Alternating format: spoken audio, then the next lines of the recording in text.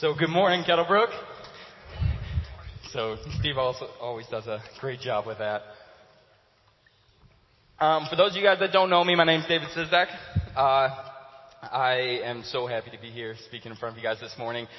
Most of you guys know me from more so around that area, playing guitar. But the youth actually know me more so as being in this position of speaking, being more of the teacher in the morning or at our youth group nights. But this morning we're going to continue our series called Flipped, which is us looking at Matthew 5 through 7.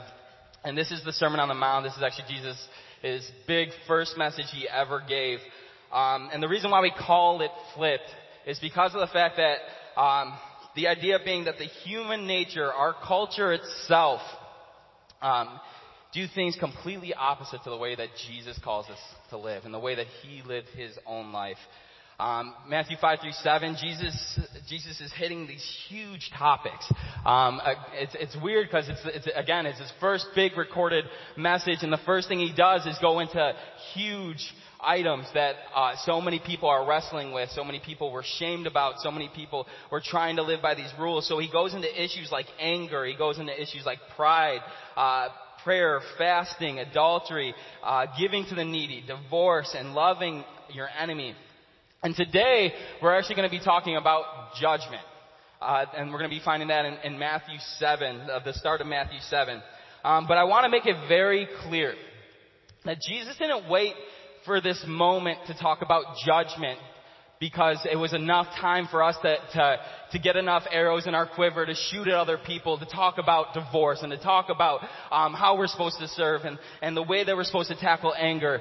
No, he wasn't doing that for us to up our ammunition. And he actually waited to this point because he actually wanted us to self-examine ourselves. He wanted us to look at our hearts. He didn't want us to actually have all this ammunition to judge others. He wanted us to be prepared to examine ourselves. And so many people, unfortunately, don't. So many people actually take that and they'll take these verses, they'll take everything that we've been learning over this summer, and they'll go and they'll judge others. They'll take it and they'll charge with it, and they'll say, this is why you're wrong and I'm right. And yet Jesus, again, he's coming from a completely different perspective. It looks completely counterintuitive. It looks completely against the culture. It's completely flipped. But he says, no, I want you to actually evaluate your own heart. And if you're here this morning, and every single week that you've been coming, and every single week you've been leaving with these messages, and your first inclination is, man, I wish so-and-so was here to listen to this message. Unfortunately, that puts us in the place of judging others, in the place where we actually don't think that Jesus' words are actually meant for our own heart. And so again, if you happen to be there this morning, this is not to shame you, this is not to guilt you, this is to hopefully open our eyes to realize that Jesus isn't just talking to the masses, but he's talking to our own heart. And so this morning, let's dive into that, let's look into that and how Jesus actually wants to rescue us, how he wants to continue to redeem us, how he doesn't want us to leave us in our sin, but he wants to bring us alongside him into the kingdom work. And so pray with me this morning. And so, Father, I just thank you so much for this opportunity to be up here this morning. Thank you so much that you have revealed so much about this passage. So, God, as we look into it, this is a heavy topic. And so, Father, let us be able to examine our own hearts the way that you wanted us to. Let us be able to be guided by the Spirit to be able to look at these words this morning. We pray this in your name. Amen. So again, as I said, I usually speak to the youth. I usually don't speak up here. You guys usually hear me maybe once, possibly twice a year, if I could sneak up on here and they don't catch me. But just speaking once or twice a year, you guys usually don't get to know me as well as you would be able to get to know Troy or Mike or Ryan. So I'm going to kind of catch you up on my last year so you guys we can kind of build that little connection. So this last year's actually been super full for me. There's just been a lot going on. It's not always been highs, but God has brought me to a place where I know him more, I love Jesus more, and I hate sin more. And it's been a cool experience. It hasn't been the easiest. I wish it could be easier, but it usually isn't the easy road.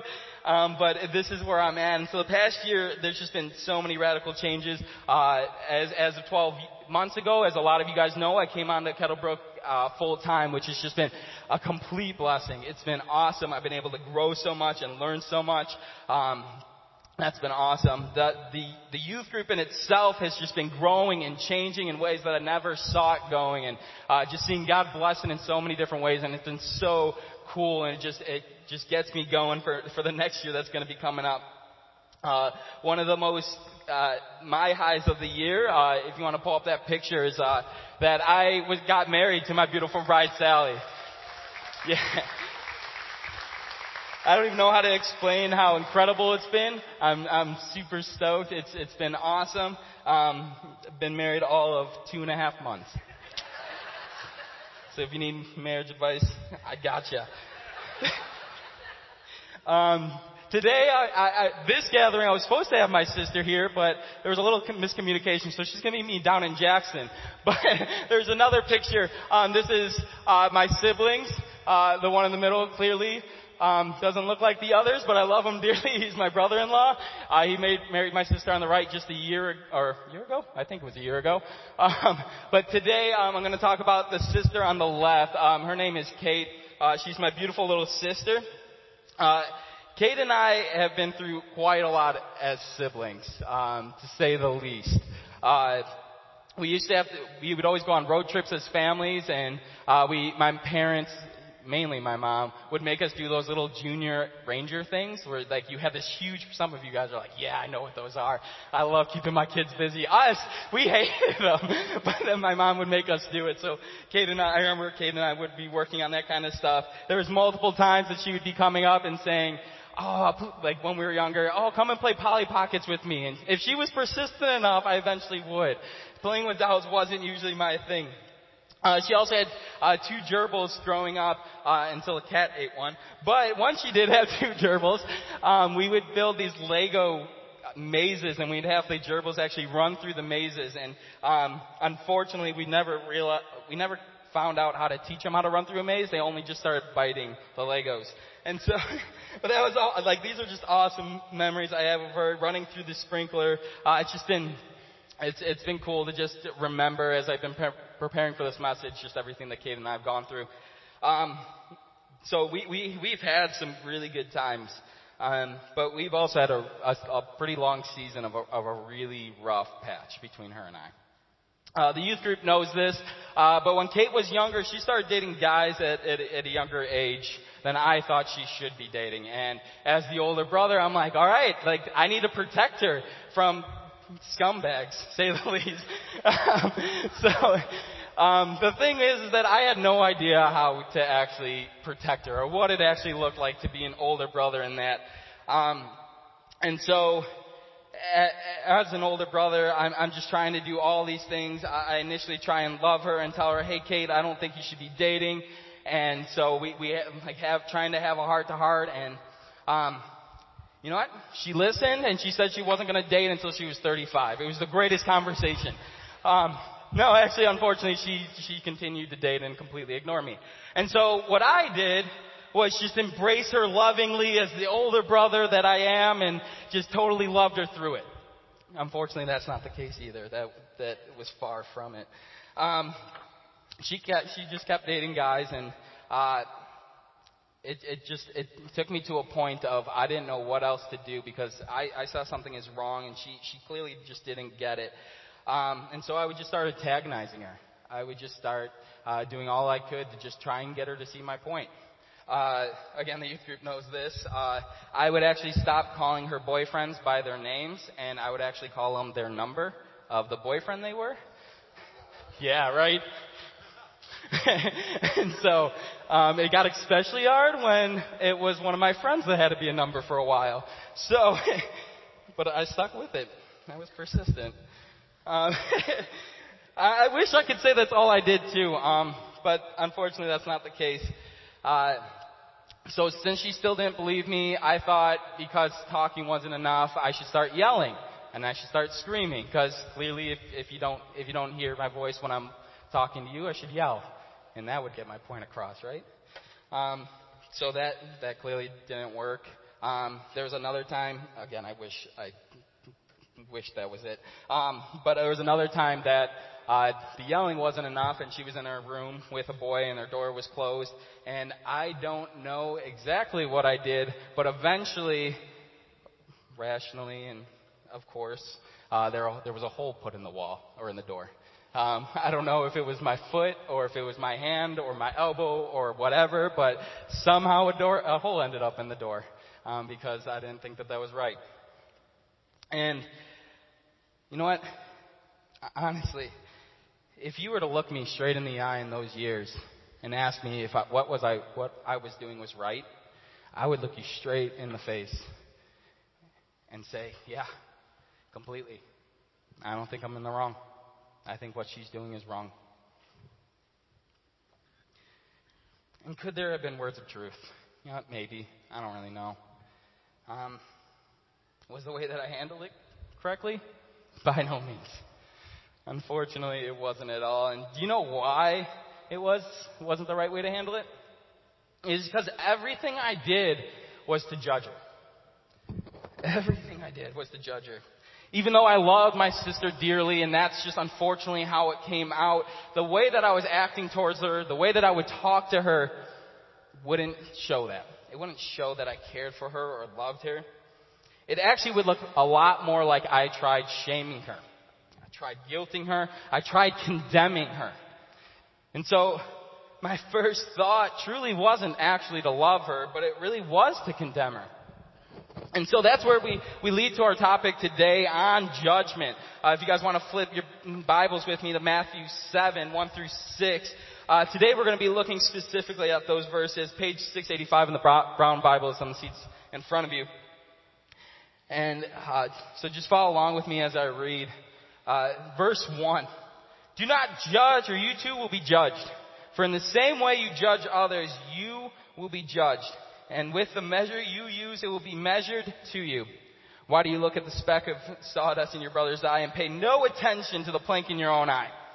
How can you say to your brother, let me take the speck out of your eye, when all the time there's a plank in your own eye? You hypocrite. First take the plank out of your own eye, and then you will see clearly to remove the speck from your brother's eye.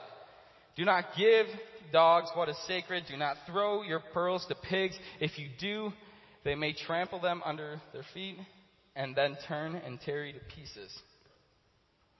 So that's the word of the Lord. So these are 6 verses. And there's like a lot in these that we can unpack and discover, and a lot that I've been able to learn from it. But the thing that God has impressed on me to really speak on this morning is that we are not called to condemn, but we are called to love people as Christ did, even in the midst of judgment. And so this may sound counterintuitive, but let's keep diving deeper into this and try and figure this out. And so verses 1 and 2 again, do not judge, or you too will be judged. For in the same way you judge others, you will be judged. And with the measure you use, it will be measured to you. So these are some heavy verses. If you ever take some time to just pause in this moment, like, you too will be judged. The same measure is going to be used against you. Like, these hold some weight to them. And these verses aren't just talking about, if you judge others, that people will judge you harder. That might be true. But what context Jesus is speaking from is the way that you judge others is the way that God Himself will judge you. If you don't have an advocate fighting for you, man, this is the way that God's going to judge you. Are we beginning to understand and comprehend the magnitude behind these verses? That the emphasis Jesus was really trying to get across. Because this judgment that He's talking about, He means giving verdict or giving conclusion about something or someone. Looking to scholars, I was reading up on it, and they were kind of like, when they said do not judge, it says it's equivalent to stop criticizing others. Stop criticizing others. Because again, when Jesus is talking about all these things, divorce and anger and adultery and whatever else he's been talking about through Matthew 5 and 6, he's not saying to judge others. Stop criticizing others. But start looking at yourself. Start examining your heart. Where's your heart in this? And it's not that we can lose our salvation, but that we have to realize the gravity that God holds on judgment. Do we understand that Jesus Christ has rescued us and took us out of judgment, even though we are the ones that aren't innocent? And if we do understand that, then we can't. There's absolutely no room for us to look at other people in the eyes of condemnation. We can't put a final sentence on other people if we truly understand what Christ has done for us. And even looking at this day and age, everyone is looking under everyone's other's actions and all their words through microscopes and analyzing them. And you see it posted on social media everywhere. I mean, how often does Donald Trump's tweets get put on to the news? Like, it's over and over again. But Christians today scarcely can afford to be judgmental. And it's usually not a place from a righteous point of view. This righteous judgment. Unfortunately, Christians have been more known for this prideful stance on judgment. That we are so much about trying to tell people that they are wrong and that we are right and they have to know about it, so let's get our signs and let's start screaming at people. Do exactly what I did to my sister. And we go so far to try and correct others that we exclude any kind of love that Christ was so passionate about living out. I mean, that's what his life was. He constantly, everything he did overflowed with that love. And so what do we truly want to be known for? As Christ followers, as people that know the Lord Almighty that has rescued us and redeemed us, do we want to be known for our pursuit of justifying ourselves and our actions? Or do we want to be known for our pursuit in loving other people because of Christ? In other words, to help us kind of look at a different perspective on this, is our first inclination to condemn people or to love people? This is really good for us to examine our hearts. Spouses, is your first thought to shame your spouse, or is it to love them through their failures? Parents, is your first thought to place guilt on your children when they do something wrong, or is it to walk alongside them lovingly and teach them what is right in the Lord? Children, the flip side, what's your first opinion of your parents when they try to discipline you in the way of love? Where's your heart at? Is our first inclination to condemn or love your friends, your coworkers, your teammates, your classmates? Because as I read more and more of who Jesus Christ is and the way that he lived his life and the way that he wants us to live our life, judging like Christ looks a lot more like having a heart of compassion and redemption than this heart of condemnation. In the verses that I read earlier, judgment, when it's talking and uses the word judgment, it's definitely from a point of view of a negative connotation. Like, again, it's talking about convicting people and this idea of condemning people. Because Jesus was in the place of talking about, let's check our hearts. Stop criticizing others and let's examine our hearts. Because he saw so often and he knows that our hearts so badly want to be the high judge when God is the high judge. And so he's like, stop trying to be God and just realize his sovereignty in this. But let's take a step back and say that judgment isn't always this negative connotation. As Christ followers, we have hope in Christ. He took all the judgment, and when the Holy Spirit convicts, it's completely out of love, which we see right here that there's this different way to judge. There's this different way to call out people in their lives. I mean, there's so many jobs of the Holy Spirit. It's to guide, instruct, but it's also to convict. And we forget that sometimes, that it's his job to convict. It's this tap on the shoulder that God has for us and saying, you know, the way that you're living is not the right way. Come and follow me. And the life I have for you is so much better. Let go of any sin that you might be holding on to. Because at least for me, when I was reading this, I asked myself, well, isn't there a time that we can call out our brother? Isn't there a time that we can judge our brother? And there is. Galatians 6:1, brothers, if anyone is caught in transgression, you who are spiritual should restore him in a spirit of gentleness. Did you catch how we're supposed to call people out? If they are a brother, meaning they're a Christ follower, those are the people that we're supposed to call out. And secondly, we're supposed to call them out in a way that restores them in a spirit of gentleness.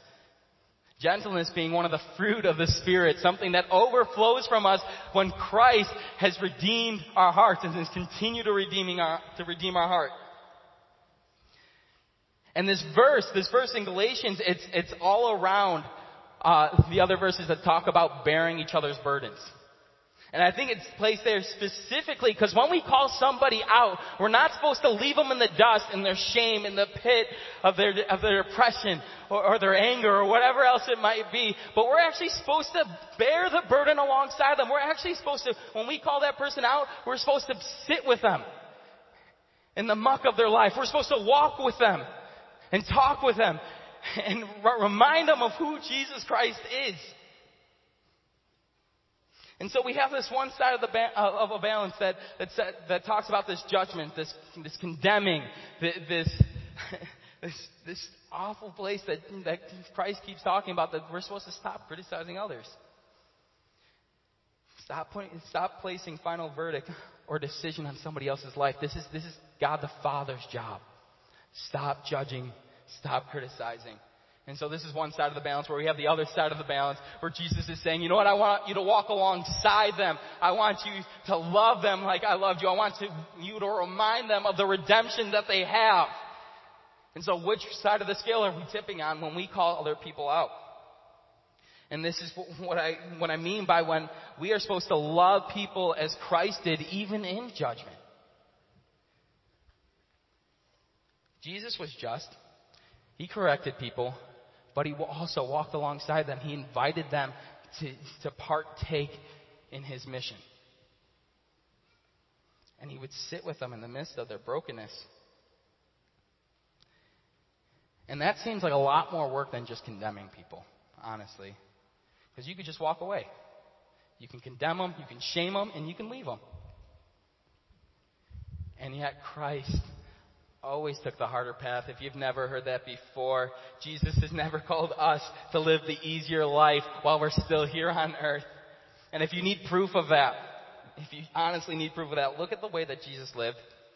There is no way he took the easy road that led him to die on the cross for us.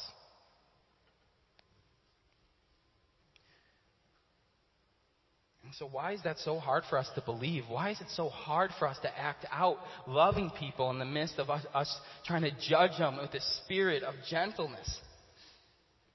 And it's because Jesus has honestly called us to flip our lives, to live something completely opposite, to go against every sinful nature that we have ever had, that we were born with. And he's saying, you know what, I want you to live differently. I want you to fight to not be selfish and prideful. I want you to fight to not be lustful and self-righteous. I want you to fight to not condemn people, but I want you to fight to love people. Even the hardest to love. Even your enemies. Not only love them, but I want you to walk alongside them. As hard as it might be. And that's why in the passage today, again, I see that we are not to condemn, but we are to love as Christ did even in this judgment.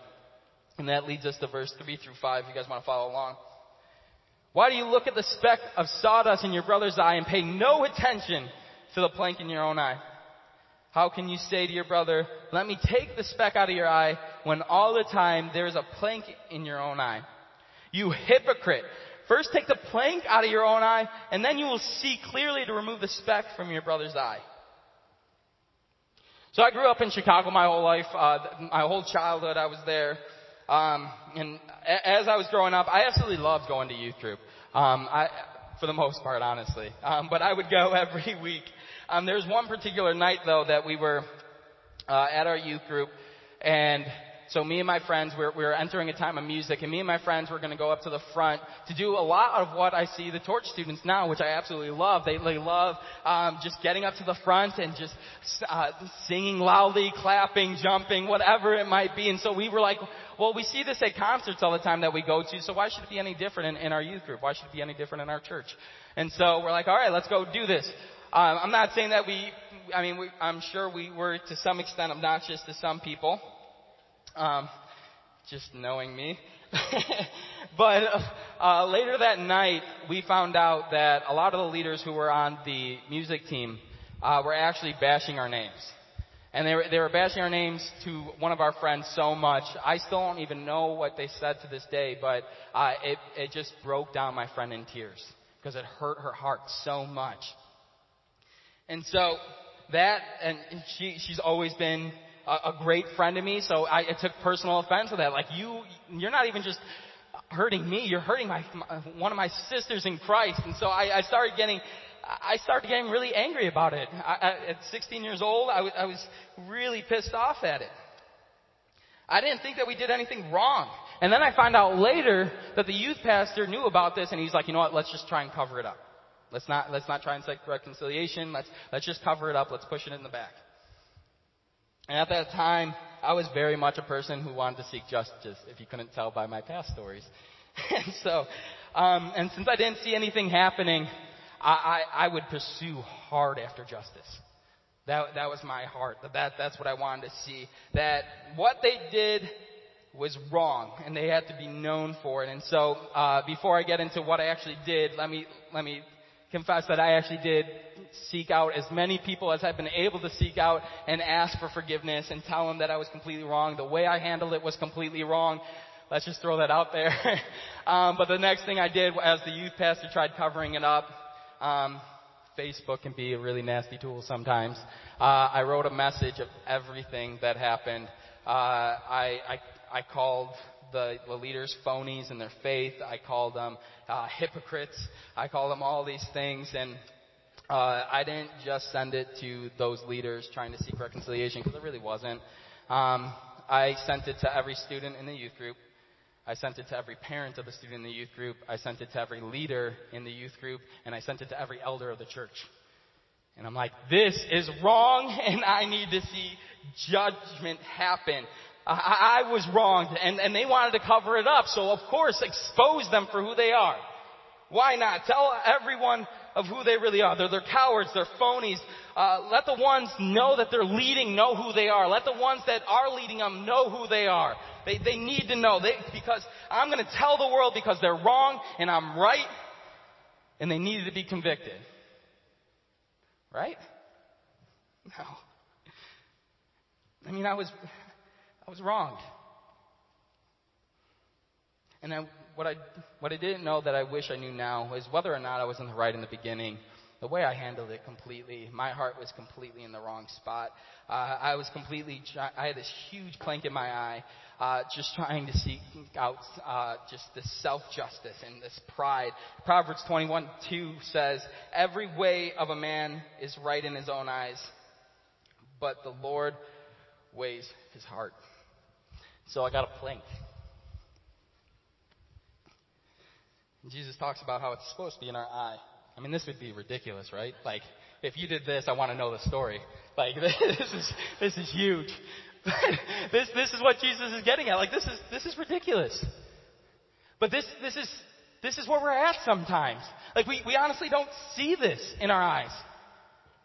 We have this completely blind eye to it, and Jesus refers to, whether it's sawdust or a plank, that's the sin in our lives. And he uses it so perfectly because of just how easily sin can blind us. That we absolutely have no idea what's going on. We think that we're in the right, but we're not. And for a lot of us, we think that these specks or planks could just be one-time events. That they need to be habits. But a lot of times they are just one-time events. That there was one time in your life that you were shamed. And so, unfortunately, you took that on your identity. So your first action is to try and shame others. Or there was a time that you were wrong. You were convicted. And you're like, man, Like, if I'm convicted, then other people should be convicted, and so you start convicting others. But unfortunately, throughout all that, we don't see this huge plank in our eyes. We ignore it. We don't want to deal with it. And so why do we focus so much on other people rather than ourselves? Why is our inclination to do that? First off, it could be our arrogance or our pride. Proverbs 21:4 talks about the haughty or arrogant eyes of the proud and a proud heart are sin. Secondly, our ignorance. It could be just us ignoring the fact that it's actually happening because there's actually a fear inside us that we don't want to find out why we actually do what we do. That we want to stay away from that as much as possible. Or there's a fear that it might bring pain if we actually start digging deeper in our hearts, that we actually start examining our hearts. Thirdly, it could be our laziness. And even though this could be used as an answer, I honestly think that when we tend to get lazy about doing certain things, about trying to see the plank in our own eyes, it's usually because we're afraid to find out that it could be one of the two reasons above, or both. Ultimately, it's our human nature. I mean, it's our sin that encourages us to focus so much on others and their shortcomings and their failures more than ourselves, because we can inflate ourselves with pride. We can put on a facade of strength and say that we have everything together so nicely. We can avoid any fears of weakness and pain that we have in our hearts, but yet Jesus calls us and directs this passage to examine our hearts. Stop criticizing others and examine your hearts. And so what's the benefit of this?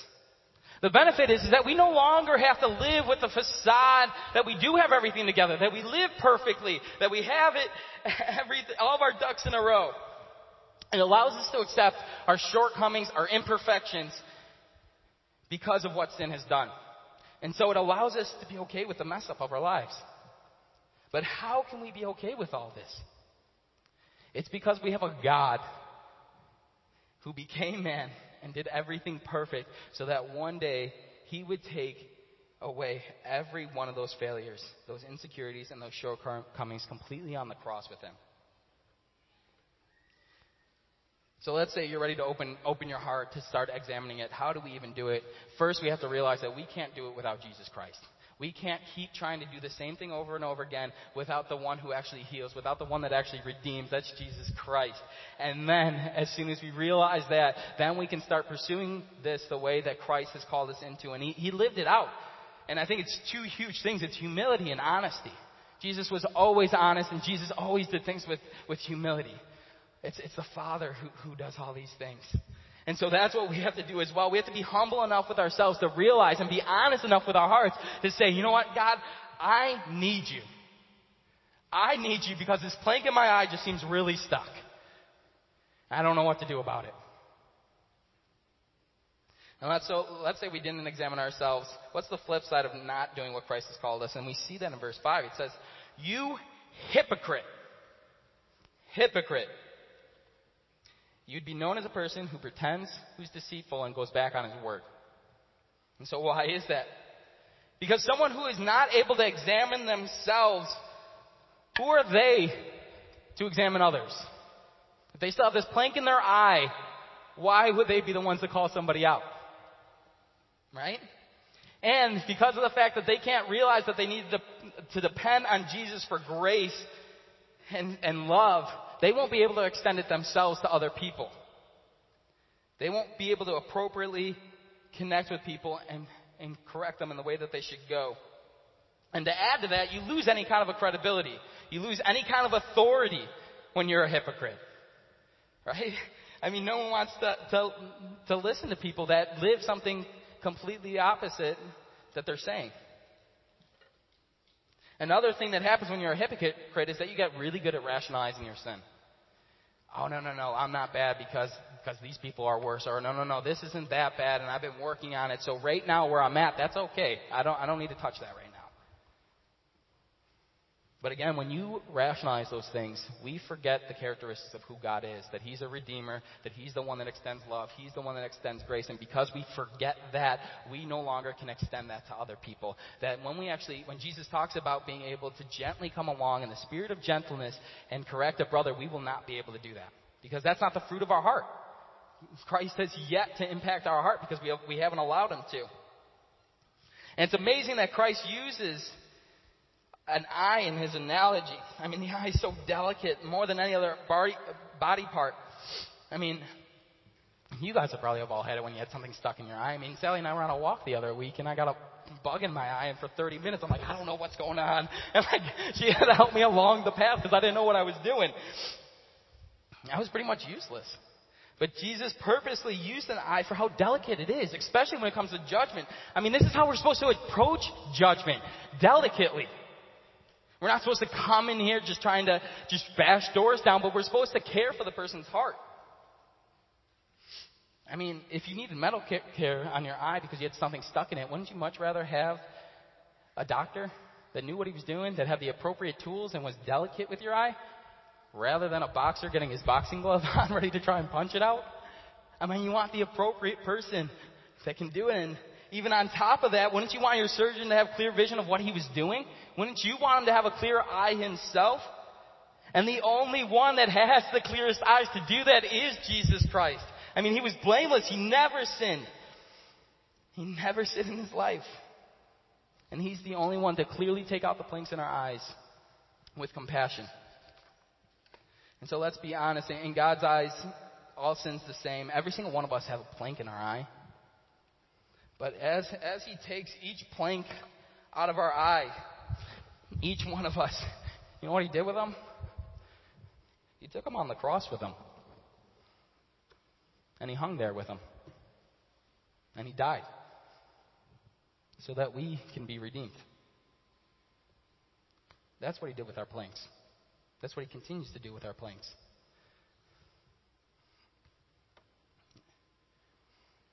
And so we don't have time to really get into verse 6.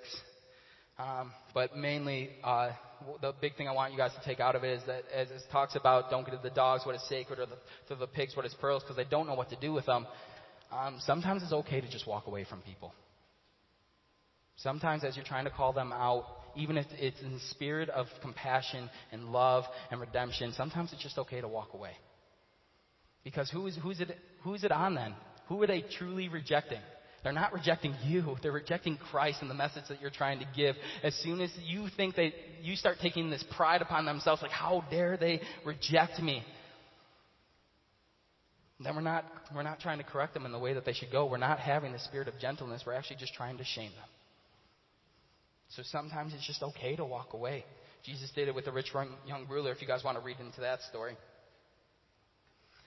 But ultimately, if we believe what Jesus Christ has told us, that God is the final judge, we might not agree with everything that everyone always does. I mean, we won't. We'll run into issues with people.